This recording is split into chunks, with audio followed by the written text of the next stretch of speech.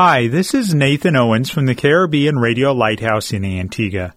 Every Tuesday evening at 7:30, we have a live call-in program discussing real-life issues from the Caribbean.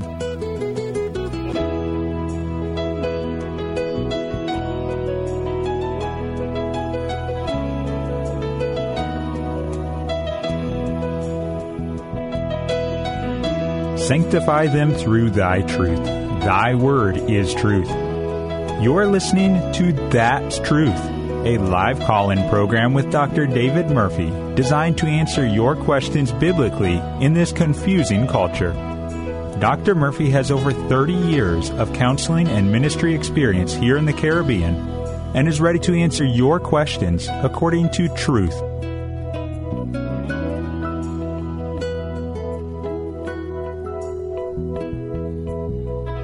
And a very pleasant good evening to all listeners.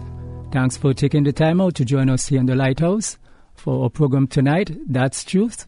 I am Augustine Erskine, hosting the program tonight, and alongside with me is Pastor Murphy, and we have a very important topic to cover tonight. The title of our topic is How Christianity Has Elevated Women. And we have a lot to share with you tonight, so I do trust that you will stay with us for the entire program. I'd just like to share with you a passage of Scripture from 1 Peter chapter 3, verses 1 through 7, which gives you a good idea of how Christianity deals with women.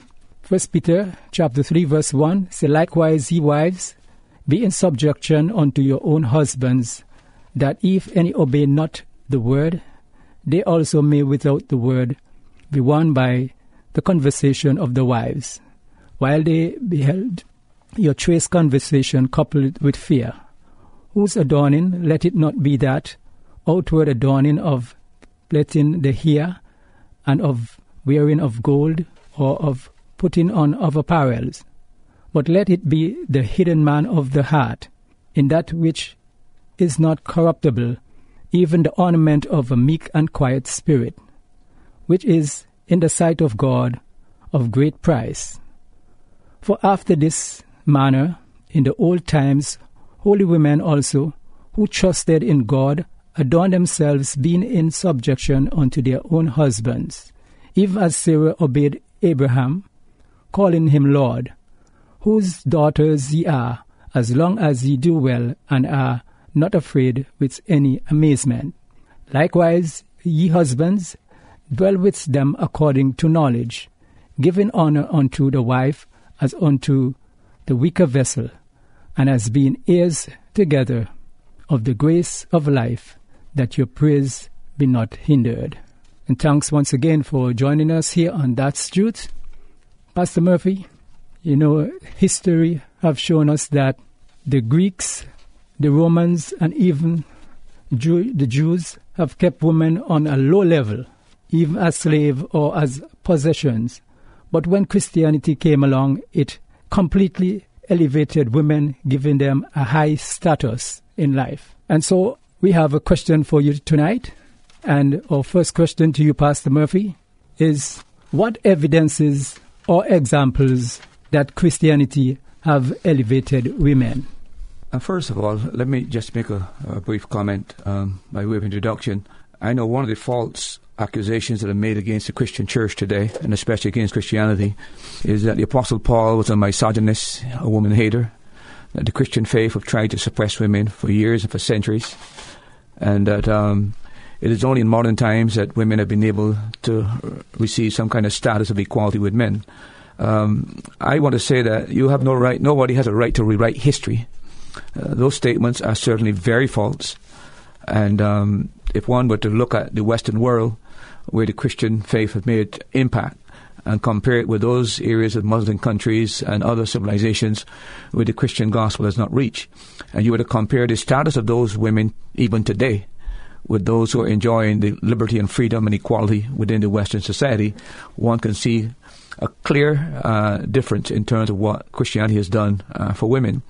For example, you alluded just a moment ago to Greek culture and Roman culture. I'm not sure if the audience fully appreciate what Christianity did when it came on the scene in the first century world. Remember that the Romans conquered the world militarily, but the Greeks conquered it culturally. It's the Greek culture that spread. But the Greek culture in relation to women virtually treated women as second-class entities. For example, the Athenian women were not even permitted to leave their houses unless they were accompanied by some kind of a male escort. Their husbands, when they entertained guests, the women were not even permitted to eat or interact with the male visitors at that point in time. Women virtually were put under lock and key, very little freedom. A man could divorce his wife could not divorce a man. Girls were not sent to school. Women were not permitted to speak in public, and they were always viewed as somewhat inferior. When you look at the Roman culture, there are also similar practices. Take infanticide, for example. Roman parents would make sure that they keep the boys, but in most cases they kept the healthiest daughter, and then they committed infanticide. That is, they either abandoned the girls because they were of no value. The other thing is that when a woman was married under the Roman law, something called manus, the man had virtual control over her, absolute control. She could not own property. When she went out, she had to wear a veil. According to the fourth table of the Roman law, for example, something called patria patricius, it conferred upon the husband supreme and absolute control of his wife, even to the point of death. When Christianity came, it changed all of that. It gave women a new dignity. For example, it took care of, rather than allowing children to be abandoned, girls to be abandoned and infanticide to occur, children were salvaged, girls were salvaged and taken care of. Women were treated with greater dignity. Read the epistles of either Paul or Peter in relation to the family. What a different concept we find in Peter that was read this evening. How Peter is calling for wives to be treated with consideration and respect as joint heirs of the grace of life. When we come to Ephesians, Paul will tell men that they're to love their wives as themselves and to love them sacrificially. And in addition to that, they're told that they need to take care of a wife just like they take care of their body. So all of those are things which were changed. The other thing that we could probably mention, take child marriages. In most cases, in the Roman Empire, a daughter would be given to be married at between 10 and 12 years old. When Christianity came on the scene, it changed that. It made sure that women were a suitable, mature age for marriage. But until Christianity came, because women were such minimal value, girls were married off 12, 13, sometimes even 10 years old. So it is very clear from history that the Christian faith and the Christian influence of the gospel, once it has come into a society and a civilization, it so transforms that civilization that women accordingly are elevated. Thank you very much, Pastor Murphy, for those opening remarks. You are listening to That's Truth. And as we continue on the program tonight, Pastor Murphy, in your opening remarks, you have shown us how before Christianity came along, women were treated in such an inhumane way, even like they were nothing at all. But Christianity have given women that elevated status. But even today, in the Christian faith, you will find that some men try to give women some hard time in the church. And I'd just like to ask you this question. Women are not viewed by Christian men as equals. They are told to submit and that they can't fill all of the roles of a man when it comes to leadership. Well, let's be very careful that there is a realm in which a woman must submit, but she must submit to her own husband. That's the biblical teaching. In regards to the church, let's be very clear again that it's God that defines roles, not man that defines roles. Clearly, I think we had a program a few weeks ago in connection with the matter of leadership within the church. The church has no right to define the role of leadership in the church. God defines that. God defines what's the order within this church. And we saw in Timothy, 1 Timothy chapter 2, that when it comes to the matter of the role of leadership in terms of teaching doctrine, in terms of having authority over men within the assembly, that has been restricted. And that restriction, as I pointed out to you, is not something that is cultural, is not something that is geographical. It clearly is stated that there's a historical, biblical reason for that. And it's grounded in two things the Bible talks about. It talks about the fact that man was created first. God is a God of order. When God created man first, God created man with the purpose of understanding that man would play the role of headship and leadership, both within the church and within the home. And then the second reason given, of course, is because once that order was skewed and the woman began to lead the man into sin, as it were, because rather than the woman listening to the man now listened to the woman. Clearly, as a result, that brought about the fall, and God put a restriction when it comes to the church leadership that role remains with man, and it's now restricted as far as women are concerned. But that doesn't mean that women can't play influential roles in the church. And leadership role, for example, they can head up missions committees. They could be music directors. The one area that has been restricted by God, not me. I don't think it's just Pastor Murphy saying this. Read your Bible. Read 1 Timothy chapter 2, and it is very clear what God says in this matter. But with the exception of the pastoral role, there's no other indication that, and the deacon role as well, because clearly the requirement of the deacon is that he must run his home, and he must also be a husband of one wife. So clearly those two roles are restricted as far as God is concerned in Scripture. And remember that we are guided not by human opinion or by the cultural changes or by modern thinking. That doesn't direct the church. The church gets its directives from Scripture. And as the Bible lays down certain restrictions, we have no other recourse but to follow the dictates of Scripture and be guided by Scripture. The church is not man's church. God built the church. He formed the church. He is sustaining the church. He's coming back for the church. And he also gives directives to the church that must be followed by those within the church. Okay, thank you very much, Pastor Murphy. And we have a question here from a caller. And here's the question. How did the other cultures at the time of the primitive church receive the change that Christianity were implementing? Well, like every change, anytime you bring about change, you always get some form of opposition. There's no question about that. Unless change is gradually introduced, if it is done very radically, it disrupts the status quo, and therefore you get a lot of backlash.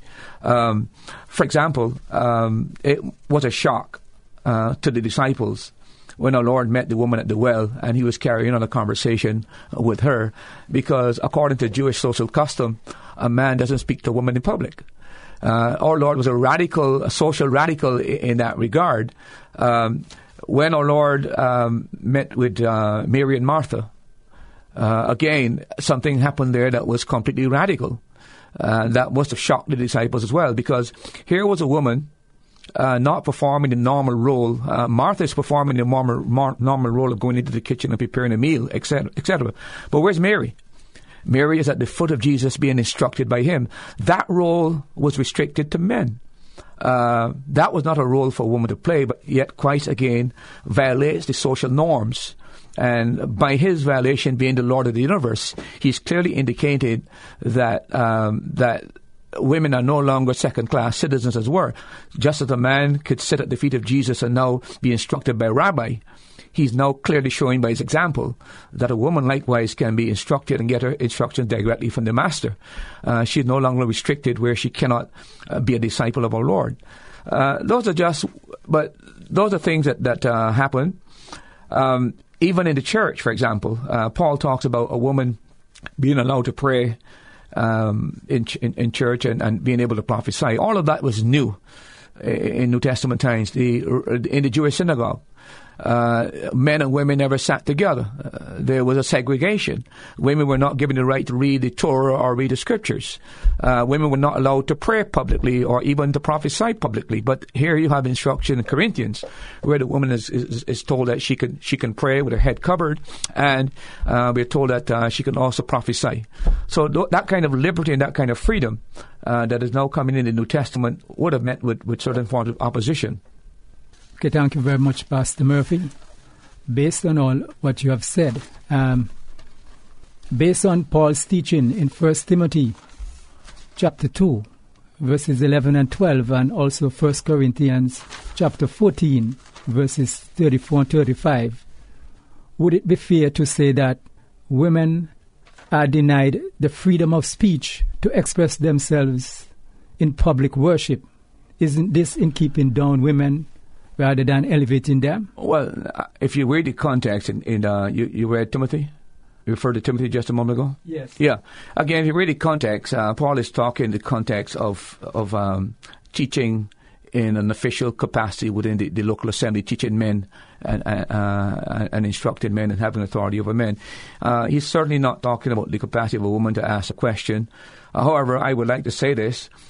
In a public meeting, whether a Bible study or even a business meeting, I think it's disrespectful for a woman to try to almost dominate and to maybe even show up the pastor that either she has more knowledge than he has or she has a better understanding of Scripture than she has.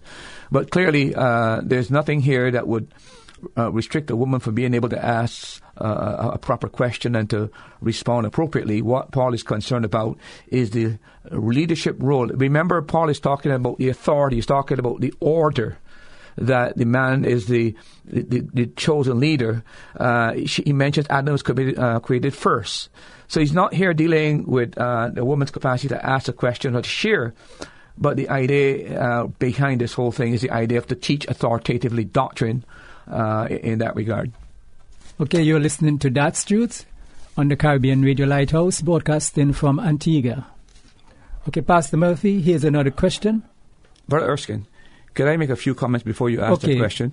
I just want to say make a few other comments before I take the next question, because I might, in the process, forget to bring these matters to your attention. I just want to mention a few other radical changes that the Christian faith had made in relation to different cultures. For example, I'm not too sure if the people are aware that there was a tremendous caste system in India where they had 4 different categories, and you had what is called at the bottom the untouchables, and it was a very rigid caste system. You couldn't move from one level to the other. Again, I remind you, it's only when the Christian faith entered and the missionaries entered into the Indian society and completely transformed that society that the caste system came tumbling down. So that what would consider to be the untouchables, that is the people at the lowest income level, social level, were treated as though they were subhumans. The Christian faith elevated those people because it taught that all men are created in the image of God, all men share common equality, and all people have certain rights. The other thing, of course, is the matter of suti, something called suti in India, where if a man died, the husband died, the woman was burnt alive on the pile where the man was burnt. She was also burnt with him. That was a custom in India. And again, what changed that was not that the English, the Indian government one day came to a conclusion that this was wrong. It was the influence of missionaries and people who became converted, that they lobbied against these matters and protested and fought against this kind of a practice, where today it is now illegal for a live woman to be burnt on the pyre of her husband's grave. But that was a common custom. The whole idea of child brides, where a child is married off to a man who could be her grandfather, it's the Christian faith that changed all of that kind of a concept within the Indian society. And then what about polygamy? One of the greatest atrocities committed against women.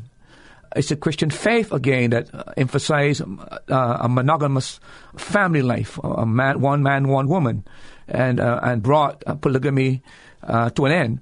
Of course, there's a revival of that now with the advance of the Muslim faith, but Christianity brought polygamy to an end in the Western world.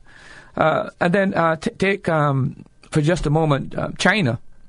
I'm not too sure if people are aware that the Chinese at one time were trying to get the ladies' feet to be very small because they thought that was something sexy and attractive, and it would cause them to walk with a certain tilt that would make them kind of voluptuous. And what the Chinese used to do was to tie the girls' feet so that in the process, certain bones were broken in the toes and in the ankle. And in many cases, this almost crippled girls. And again, it was only a result of the Christian faith and those people who were converted that lobbied for the Chinese to change this kind of a system. And so today, that too has stopped. And then let's not forget, in Africa, where this is a terrible system that is still practiced, genital mutilation. It is only where Christianity has gone in Africa that has stopped.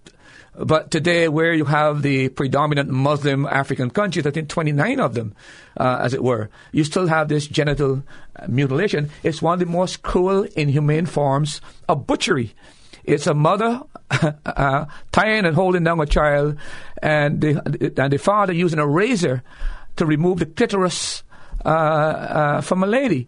And then she's put back together, as it were. Her legs are wrapped up to the waist and is left to heal normally.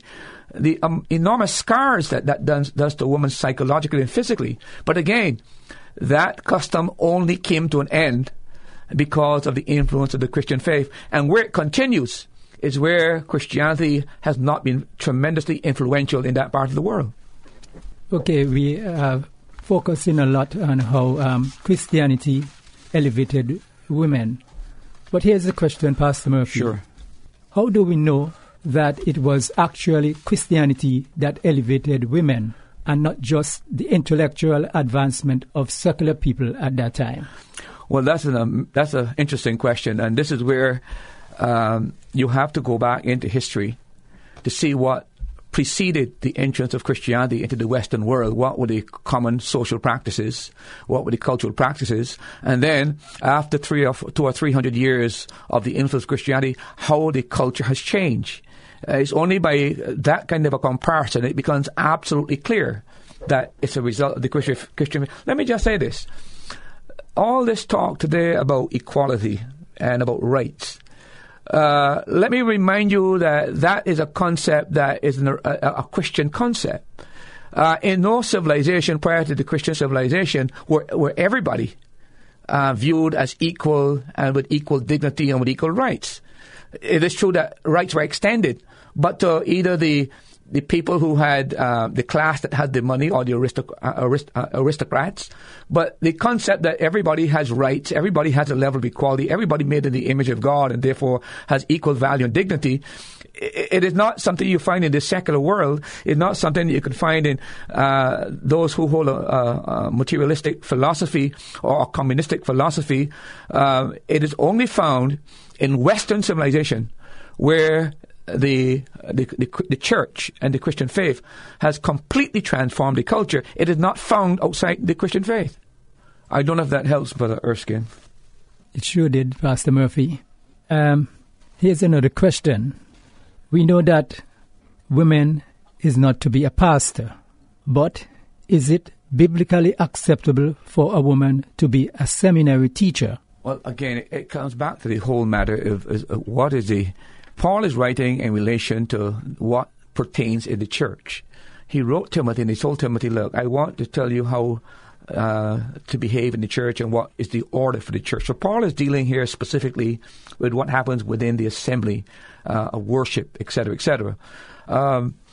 I personally would have some misgivings of a woman officially teaching doctrine to a man, even in the theological seminary. If she wants to teach theology, let her teach theology to women.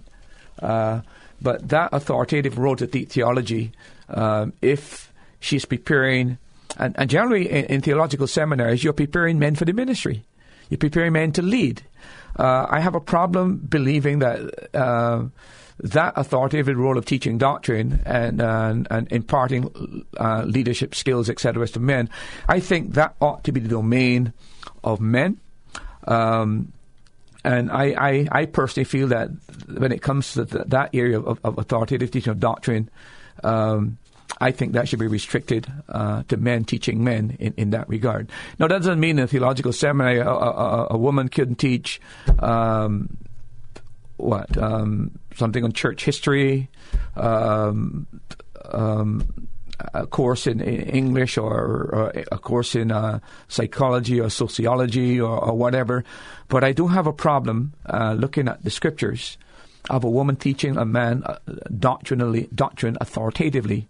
I think that role ought to belong to men. So there then you are putting certain limitations on the women for only for doctrinal teachings.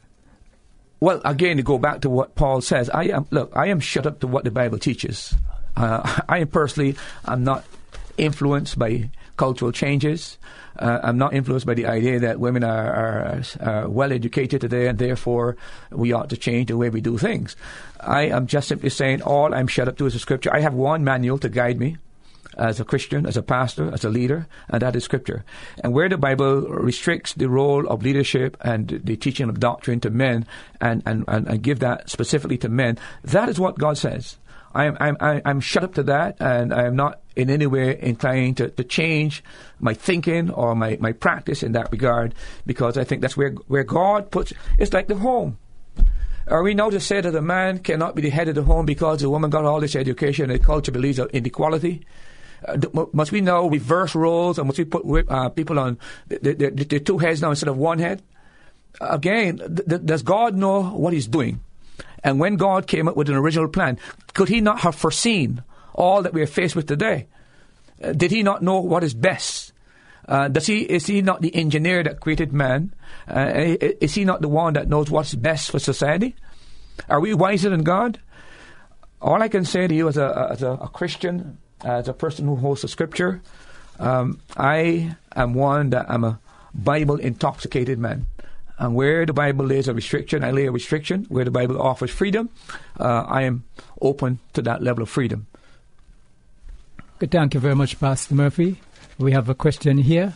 Was it a command for women to call their husband Lord because men thought they were above reproach like Sarah did?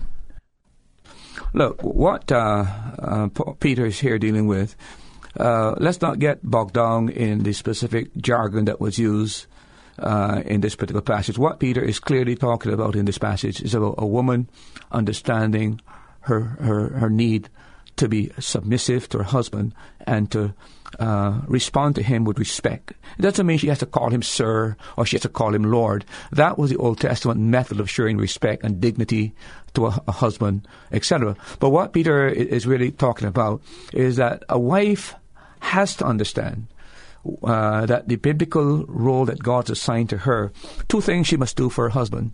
She must learn to submit to her husband, and that doesn't mean that she's a rug or that she is some kind of a mat that he abuses. It just means she ranks under him. That's what the word means. Just like in the army, you got seniority and you got others underneath. That's what it means, rank under.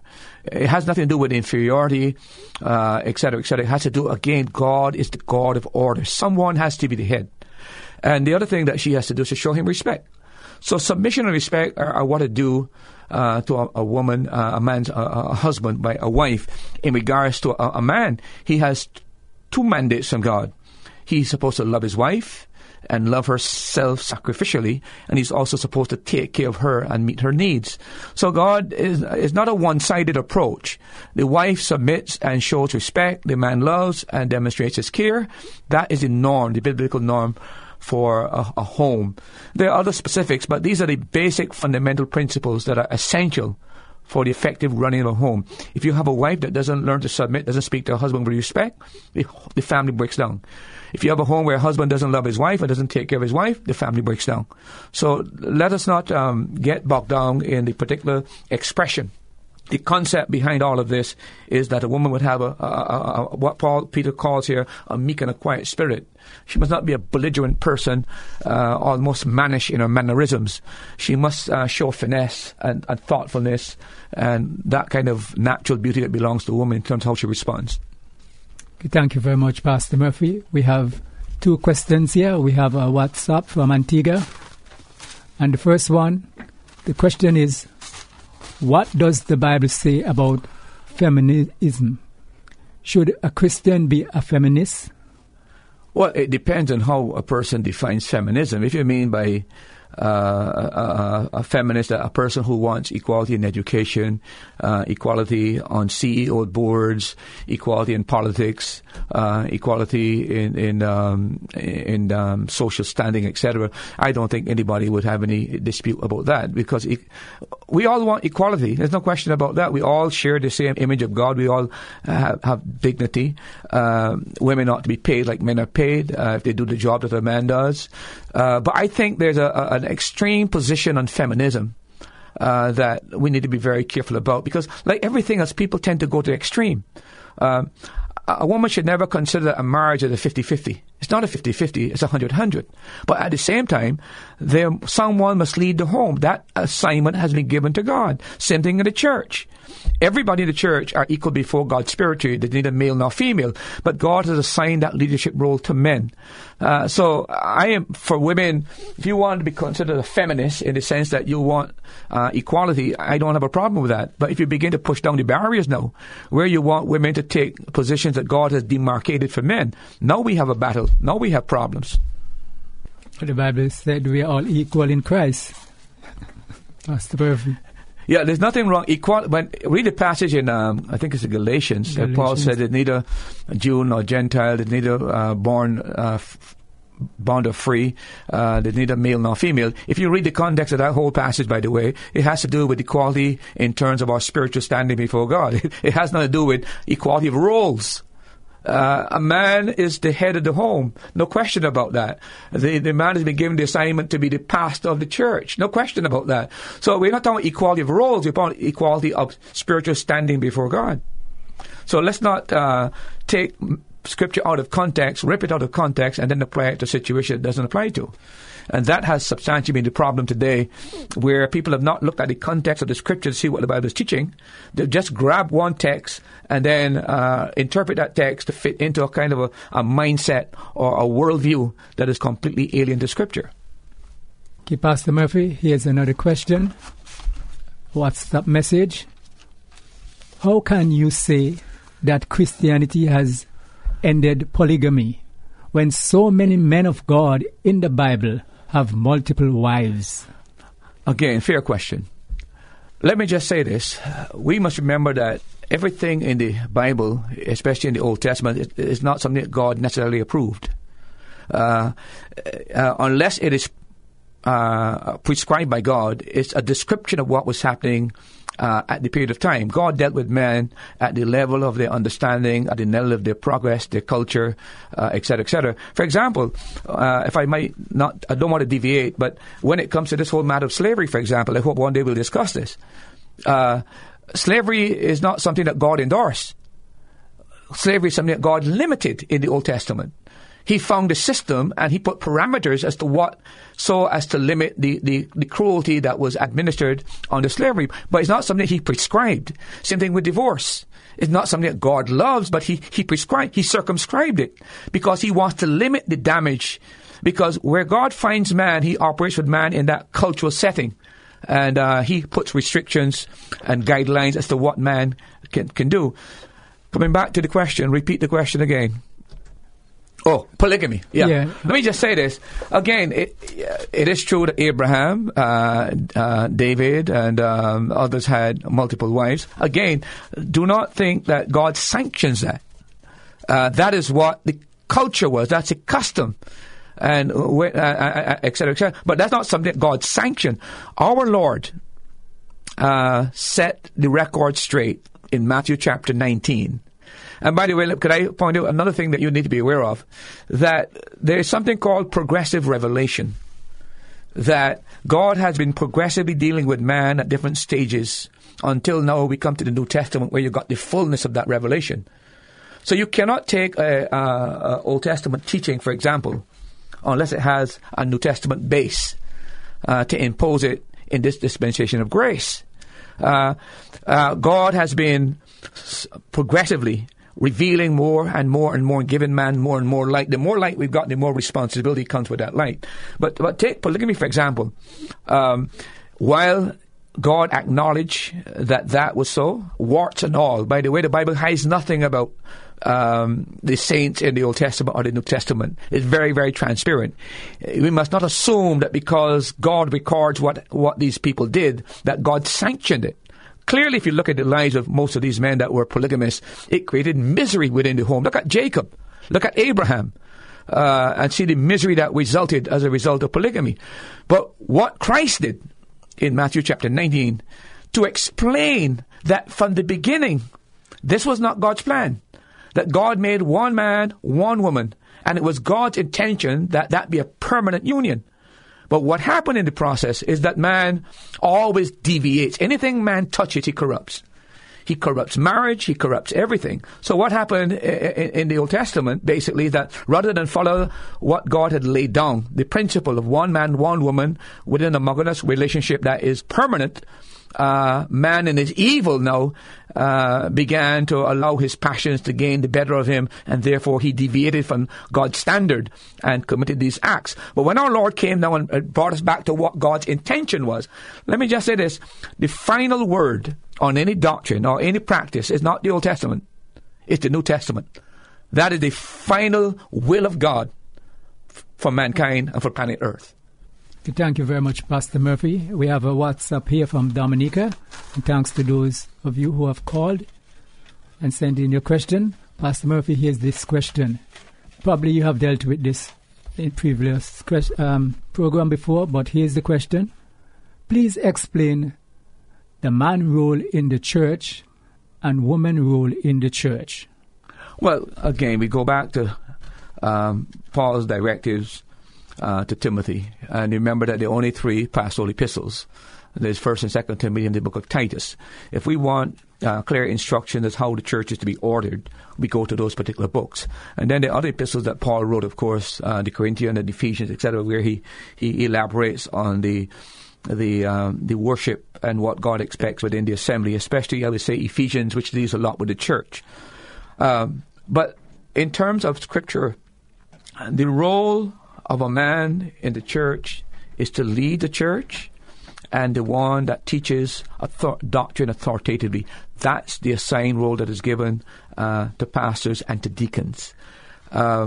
We have no indication anywhere in the Scriptures, anywhere in the first century, where women perform any of those particular roles. Those are roles assigned to men. Women, they've got so much they can do. For example, 12 different women are identified in Paul's writings that Paul called them my fellow laborers. They worked with Paul conjointly, assisted Paul in the ministry. So clearly women played a vital role in New Testament times in terms of the ministry. But that role was not the pastoral role. Paul never wrote to a woman pastor yet because they didn't exist. He never gave any instructions to a woman pastor. They didn't exist, right? But a women, for example, I mentioned in the previous program that one of the great ministries that are assigned to women that women have neglected to the point where it's incredible that they all seem to want to have this leadership role and control in the church. When Paul said one of the greatest roles a woman has in the New Testament church is for a senior adult woman to take younger women under their arms and teach them and mentor them, especially in relation to the home and to the family life and how to take care of her husband and her children, etc. It is spelled out so clearly, but yet this is one of the most neglected ministries in the church. For example, a lot of women get married today, they can't even cook. They can't even wash. They know IT, they know math, they know geography and English, but they can't even function within the home. How is the home going to last? Must we go out for TV dinners? Must we go to Kentucky? They can't bake. It is really sad that this is what we've come to today. And I know because most women want to be career women. There's nothing wrong with being a career woman. But if you are called to be married and to have children, you better learn how to cook. You better learn how to wash, how to take care of the home, and how to manage the home, etc., etc.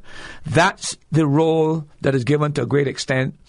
Paul mentions in regard to the senior women, in regard to the younger women. Again, look, some of the best persons in the church form missionary committees for heading up prayer ministries, for work. There's a tremendous ministry needed for working with kids. Bible club ministries. My wife has conducts 3 times a week in our school a Bible club ministry, and teach them Bible flannel graph stories, etc., etc. She has about between 60 and 80 kids for 3 times a week. There's a need for that in other schools. These kids gravitate towards visual aids. This is the age now we can shape them and form them. But where are the ladies that are willing to go to the schools to instruct the children in the things of our faith? So there's so much work that needs to be done. Vacation Bible School is another area. Missions trips is another area that women can get involved in. A woman, if she really wants to be very, very influential, why doesn't she consider marrying a pastor, becoming a pastor's wife, to work conjointly with him in the ministry to help further the ministry of the church? So there's so many things. And by the way, let me just say this. I am one person that strongly believes that without women, most churches wouldn't be able to function.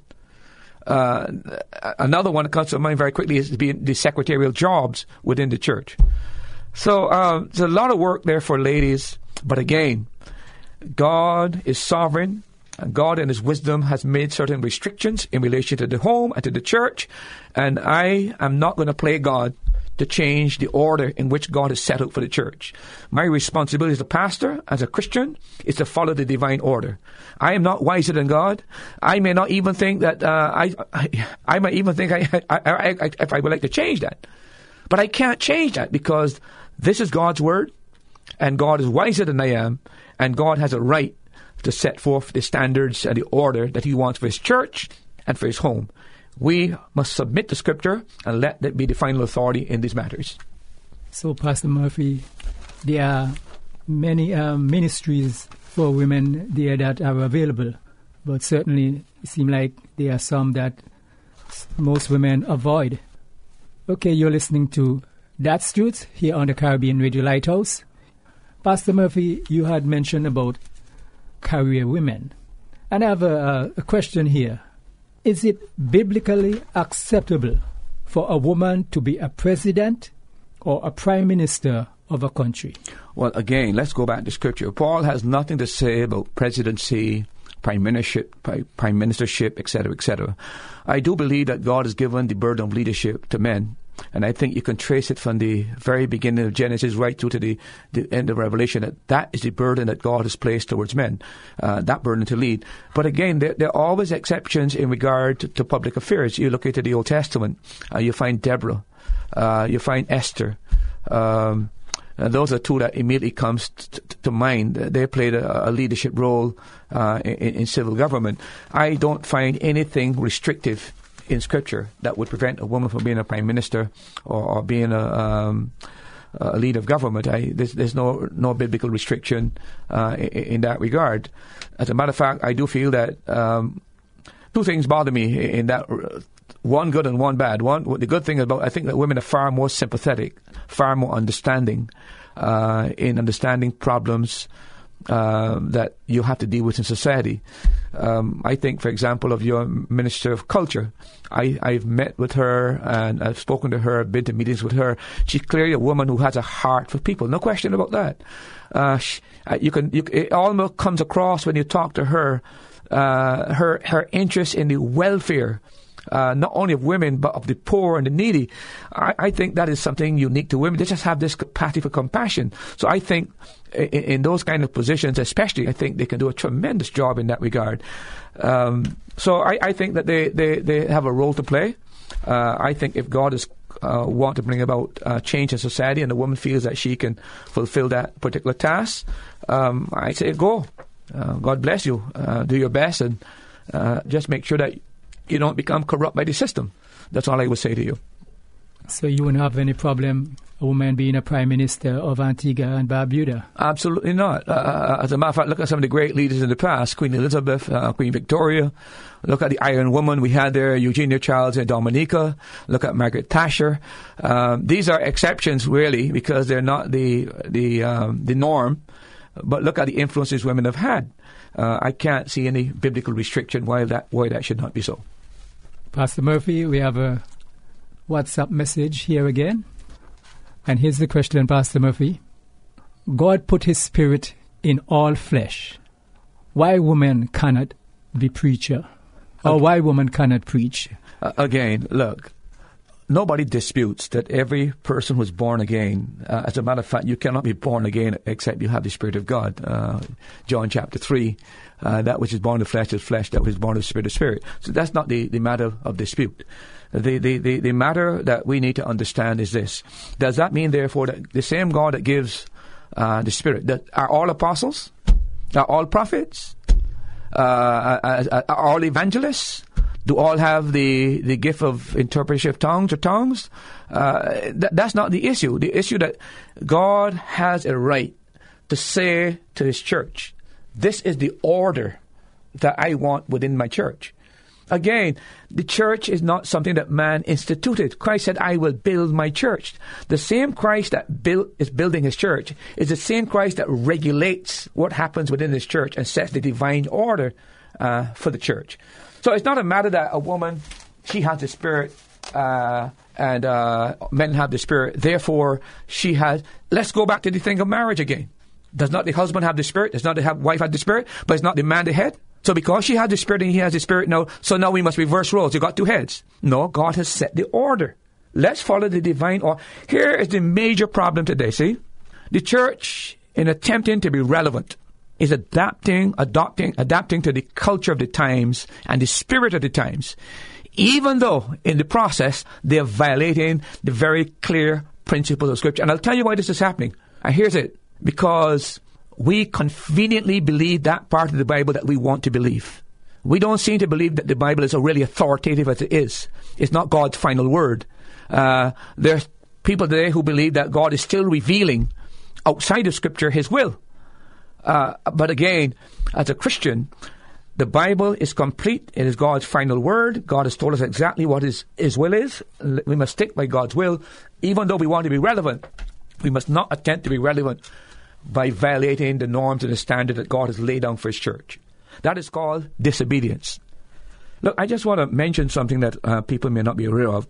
But the great architects of civil freedom and justice were men like St. Ambrose, Stephen Langston, John Locke, Thomas Jefferson, and James Madison. John Locke, for example, he is the one that wrote 2 treatises on government and in 1694. What is interesting is that Locke made it very clear that people had natural rights. And those natural rights came from natural law. And that natural law came from divine creation. So the whole concept of modern rights, where we get these rights from, the guy that laid the foundation for so-called human rights and justice today, they believe that God had given men 3 things. The right to life, the right to liberty, and the right to property. And they argued that those rights are not something that a generous government gave to people or some benevolent secular government gave to man.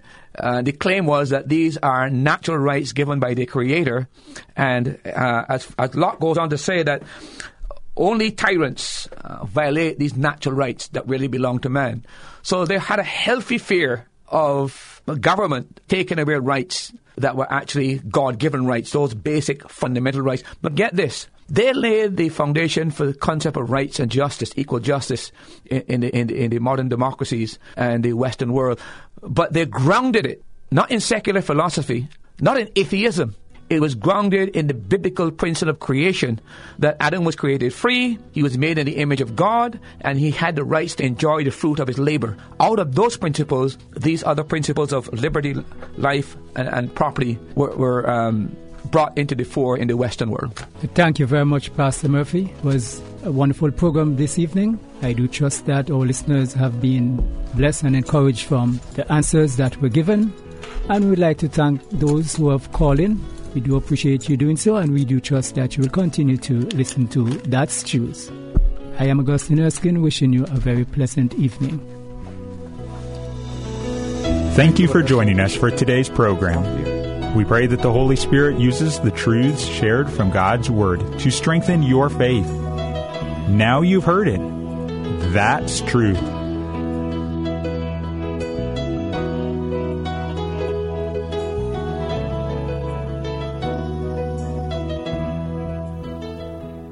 Thanks for listening. Remember, you can hear more answers to life's questions on That's Truth, Tuesday at 7:30 p.m. on the Caribbean Radio Lighthouse. If you're in Antigua, you can listen at 92.3 megahertz FM.